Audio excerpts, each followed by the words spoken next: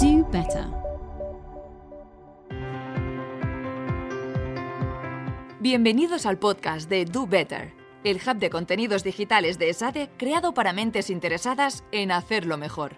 Podéis enviar vuestras dudas o comentarios a través del apartado de contacto de nuestra plataforma dobetter.esade.edu. Bienvenidos a esta sesión que lleva por título Los retos de Kamala Harris. Soy Eugenia Vieto, directora de ESADE Women Initiative, un instituto que tiene por misión incorporar la perspectiva de género en todas las dimensiones de ESADE, la formación, la investigación y el debate social. Hoy queremos conversar sobre el liderazgo femenino en el ámbito de la política y hemos elegido para ello a una gran protagonista, el caso de Kamala Harris. Contamos para ello con un gran conocedor del tema, el profesor del Departamento de Dirección General y Estrategia de ESADE, José María Dadelza. Buenos días, José María. Buenos días, Eugenia. El profesor Dadelza es licenciado en Derecho por la Universidad Complutense de Madrid y doctor en Ciencias Jurídicas por la Universidad de Harvard. Es además titular de la Cátedra Jean Monnet en ESADE y secretario general de Aspen Institute. Ha sido y es profesor invitado en diversas universidades europeas y americanas. Una de sus áreas de investigación es precisamente el liderazgo y, más concretamente, el interesantísimo debate entre poder e influencia. Antes del verano tuvimos la gran oportunidad de conversar con José María sobre Angela Merkel, otra mujer en primera línea de la política. Muchísimas gracias, José María, por estas conversaciones que creo que debemos seguir fomentando. Pues bien, el 20 de enero pasado, Kamala Harris se convirtió en la primera mujer vicepresidenta de Estados Unidos. Entraba a formar parte de este cada vez más nutrido grupo de mujeres primeras responsables de sus países, como la propia Angela Merkel en Alemania, Jacinda Ardern en Nueva Zelanda o Sanna Marin en Finlandia, entre otras. Todas ellas han llevado a lo largo de sus vidas y llevan todavía la etiqueta implícita de ser la primera que, la única que, etc. Inmediatamente después del nombramiento de Kamala Harris, los medios de comunicación y las redes sociales se llenaron de comentarios que celebraban lo que se valoraba como un gran paso hacia la consecución de una paridad real de género. Por ello, Kamala Harris se ha convertido en un role model, lo quiera o no lo quiera.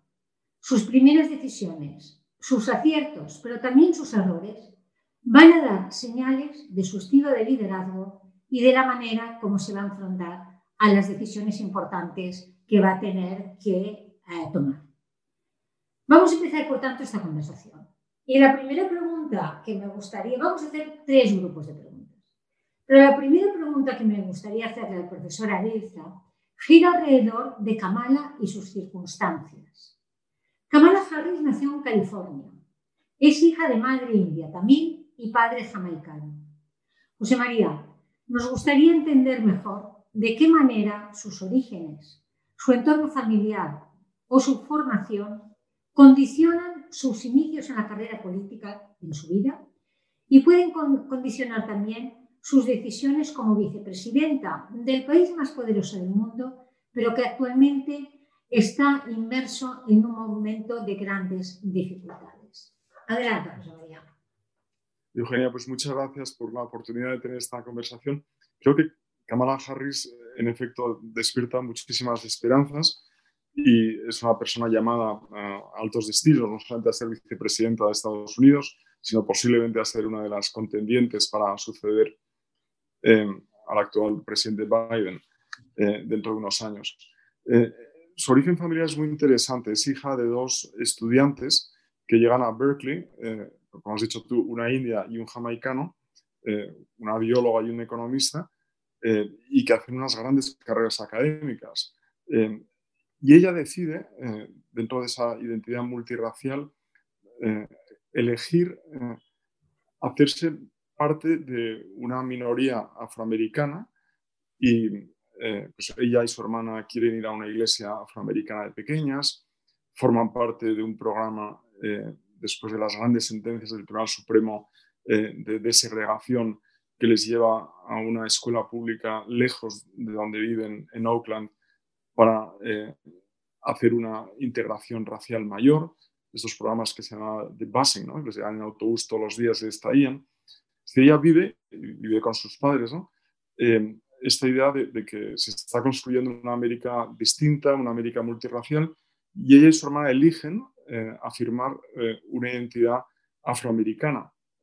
Y por eso también pues ella elige, se va a vivir unos años a Montreal con su madre cuando sus padres se divorcian, y desde Montreal busca college para hacer su carrera y se va a Howard, en Washington, que es el college por excelencia de estudiantes afroamericanos. Es decir, busca esas raíces que tenía en otras partes del mundo, las busca en América. Y es una activista, es una persona metida en todas las iniciativas de debate, de defensa de minorías en una época también turbulenta, ¿no?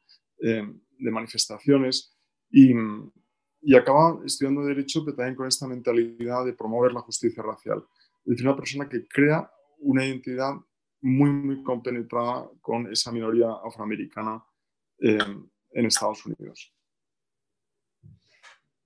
Está bien, es bien interesante y realmente configura un perfil importante, ¿no? y que va a condicionar sin duda alguna las decisiones que va a tomar. Pero claro, al mismo tiempo puede correr el riesgo de convertirse en un icono y que este modelo de icono, que este icono supere su perfil político, ¿no? Precisamente por el hecho de ser mujer y negra y haber hecho de ello un rasgo identitario a lo largo de su vida y hacerlo actualmente, Kamala Harris sabrá de gestionar muy bien el rol que juega en el ámbito de la brecha de género o racial, y esto desde la perspectiva de una vicepresidenta de los Estados Unidos y en un país que ha vivido y vive grandes tensiones, especialmente en lo racial. Hay quien hace una cierta similitud entre ella y Obama. Y yo quisiera también preguntarte sobre ello. ¿Qué hay de parecido entre ellos dos? ¿Y cuáles son los temas que a ella de verdad le preocupan, más allá de los temas de género, más allá de los temas raciales? ¿Qué herencia esperamos que nos pueda dejar?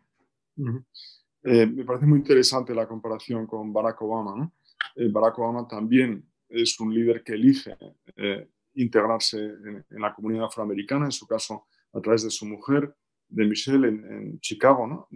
Donde, por decirlo así, descubre aún más sus raíces y elige, ¿no? Ser un líder más identificado con una minoría racial.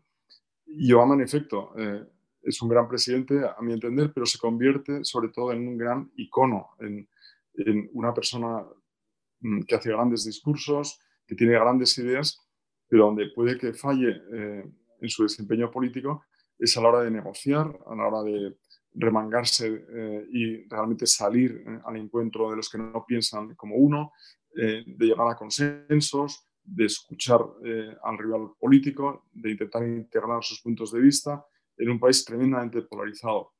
Kamala, yo creo que lo que hemos visto en California, primero, es una persona que viene de un mundo, California, muy distinto al resto de Estados Unidos.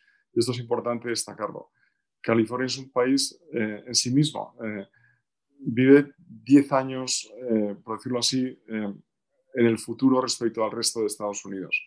Es mucho más abierto en muchas cosas, es mucho más experimental, tiene un punto también más excéntrico, ¿no? Entonces yo creo que es una figura muy californiana, Kamala Harris, pero que tiene que convertirse, lo está haciendo desde que llegó al Senado en el 2016, en una figura nacional y ahora como vicepresidenta, desde luego, ¿no? Y creo que va a superar ese lastre que pudo tener Barack Obama de pensar que la política era tener buenas ideas y comunicarlas muy bien. Lo que hemos visto de ella en California es que es una luchadora por los temas, en efecto, de justicia racial, pero también de reforma de la justicia, también temas de igualdad económica, también temas de lucha contra el cambio climático. Es decir, tiene una agenda amplia, muy en el centro de la agenda del Partido Demócrata. Una de las razones por las que Biden la elige a ella es porque no representa a la izquierda del partido. Y Biden sabe que necesita a su lado a alguien que comparta la idea de que la política se tiene que hacer en el centro, sobre todo con la idea de Biden de inaugurar un ciclo demócrata largo que quizá él no pueda dirigir más allá de 4 años, pero por lo menos crear ese legado, ¿no? Y se tiene que hacer desde el centro, y yo creo que Kamala Harris está en esa idea. Sí, lo que sí es cierto es que ella en su discurso agradeció a todas las mujeres que habían luchado antes que ella y desde hacía muchísimas décadas para que al final una mujer llegara a la vicepresidencia, ¿no? Lo cual ya indica un poco que uno de sus focos va a estar en el tema de la brecha de género y que a esto le va a dar mucha importancia. Pero es interesante pensar que ella tiene también toda esta vertiente, ya no solamente la cuestión racial, que en Estados Unidos es un tema absolutamente importante, más que en otros países, por ejemplo en Europa, aunque también hay temas relacionados con la identidad, etcétera. Pero en Estados Unidos este es un tema muy importante. Pero sí que es cierto que ella ya ha dado señales de una gran sensibilidad hacia las cuestiones sociales, hacia las cuestiones medioambientales. Y en este sentido creo que es un complemento extraordinario de Biden, que también ha dado señales en este sentido. Y lo que también es cierto es que perdón, ¿me decías? No, digo, por añadir algo, uno de los grandes debates dentro del Partido Demócrata es mantener un nuevo discurso de lo que se llama política de identidades, ¿no? de pensar en el país como una colección de minorías. Yo creo que Biden se da cuenta que tiene que superar eso, ¿no? Como lo hizo en su día Roosevelt ante una gran crisis económica, y apelar a todos los americanos con independencia de su origen racial, de su voto, y ser una figura de unidad. Entonces ahí yo creo que Kamala también está llamada por supuesto, a defender todos los grandes temas de igualdad de género, de superación de tensiones raciales, pero hacer un discurso de progreso que hable a los americanos en cuanto a americanos, con independencia de cualquier otro rasgo que les defina en grupo o de forma individual. Sí, y su origen californiano también es posible que la ayude a eso, ¿no? Bien, y precisamente con lo que estabas diciendo, yo lo uniría también al momento en que ella asume esta responsabilidad, porque sabemos que el contexto lo es casi todo para el liderazgo. Es decir, el liderazgo en esencia es contingencial y lo que sirve en un momento dado y en un entorno dado no sirve en otro. Y en este sentido, Kamala aterriza en la vicepresidencia de Estados Unidos en un momento que está tercamente extinguido en 2 mitades. Entonces, la pregunta, y tú lo has anticipado en tu intervención justo anterior, es: ¿puede convertirse en forjadora de consensos? En forjadora de consensos internos y también externos. Yo creo que esta es una de las características actuales del país, y ella junto con Biden tienen ahí un gran reto, ¿no? Y van a tener que demostrar esta capacidad de unir en vez de dividir, ¿no? Sí. El otro día John Podesta en un debate nos decía que el problema es tan grave que no es simplemente un problema político, es un problema cultural. Es decir, que hay personas que no reconocen que forman parte del mismo país que sus rivales políticos. El legado de Trump es terrible para el conjunto de Estados Unidos desde ese punto de vista de división racial, también de sexismo, de discriminación hacia distintas minorías, pero sobre todo lo que ha creado es una cultura de choque, de una polarización que ya hemos visto hasta dónde puede llegar con el asalto, ¿no? Con la insurrección que tuvo lugar el Día de Reyes, y esas escenas terribles, ¿no?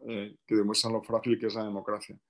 Entonces, ¿cómo se puede superar esa polarización? Pues, los primeros que tienen que hacer una reflexión muy en serio son los republicanos, que por desgracia están todavía muy influidos por Trump, que ha salido reforzado del fracaso del segundo impeachment, ¿no?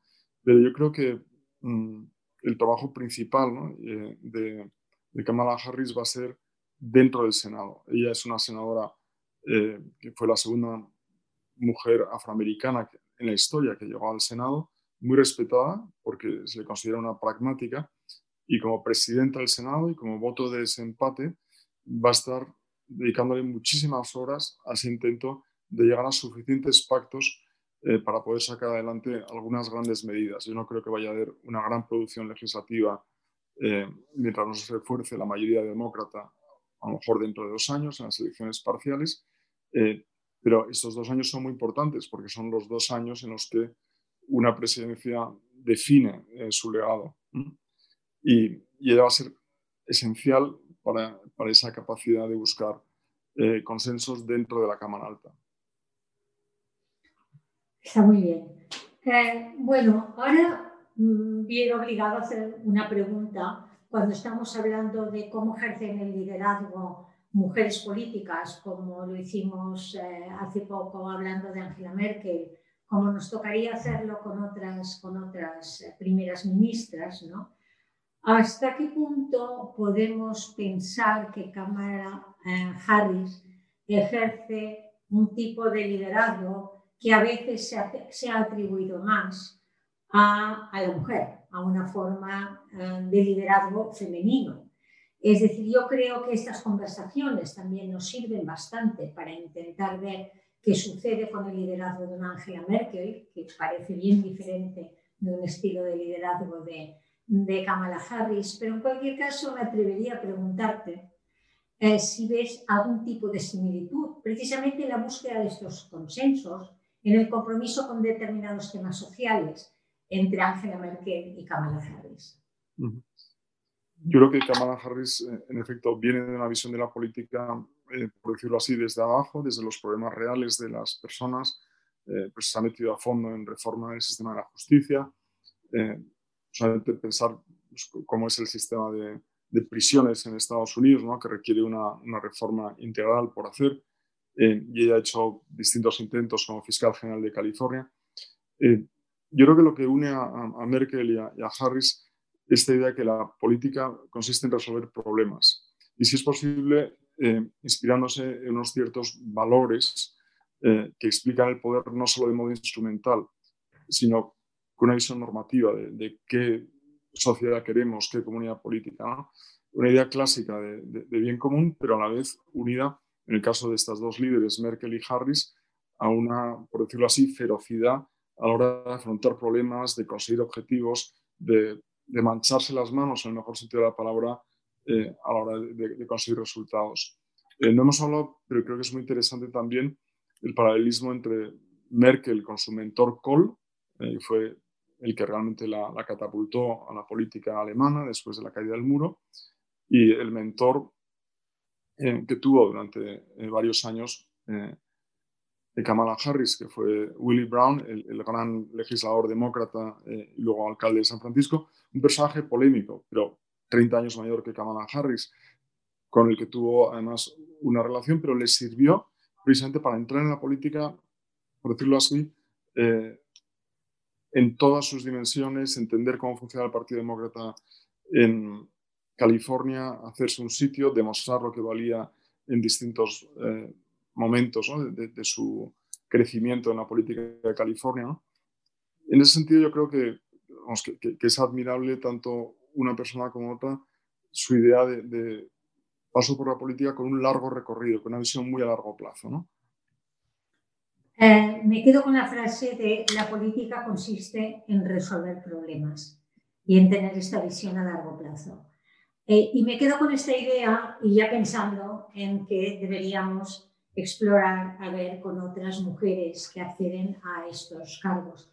Pero de momento, con una gran curiosidad, una gran esperanza, una gran expectativa en todo el recorrido y carrera política que va a tener Kamala Harris, que sin duda alguna se ha convertido en un rol muy importante para muchas mujeres que piensan que quieren llegar a desarrollar cargos de responsabilidad. Muchísimas gracias, José María. Ha sido un placer, como siempre, conversar sobre estos temas contigo y hasta la próxima. Muchas gracias a ti, un placer.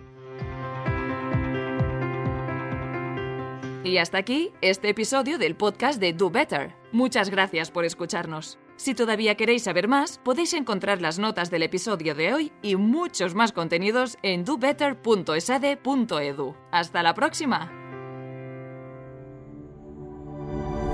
Do Better.